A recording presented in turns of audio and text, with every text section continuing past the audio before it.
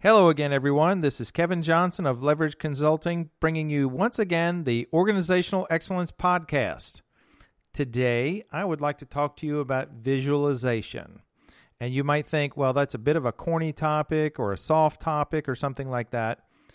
But I can tell you from first-hand accounts, personally for myself and then for others, that visualization plays a huge role in whether you're successful in things or not. I first learned it, or I first got my grasp of visualization mountain biking, believe it or not.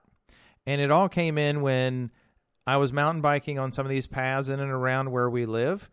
And if you tend to stare at the cliff, if you tend to stare at the tree, by God, that's exactly what you get.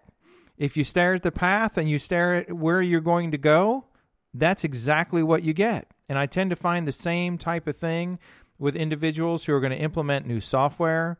They want to implement a new script or a new system into their practice.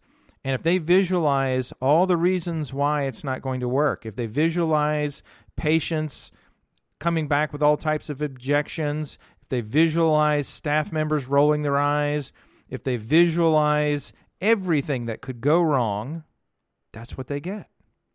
But yet, if we start visualizing implementing a new system and how it's going to help us, we implement a new system and how it's going to bring us a great result.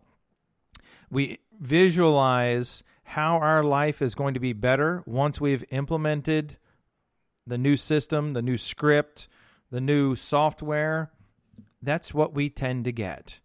And the thing I've found with most people is once you've taken that first step, most of us are great problem solvers. So once you've taken the first step, then our first nature, the one thing that most of us are good at, kicks in, and we start problem solving, and we make it better tomorrow, and we make it better the next day, and we continue to make it better.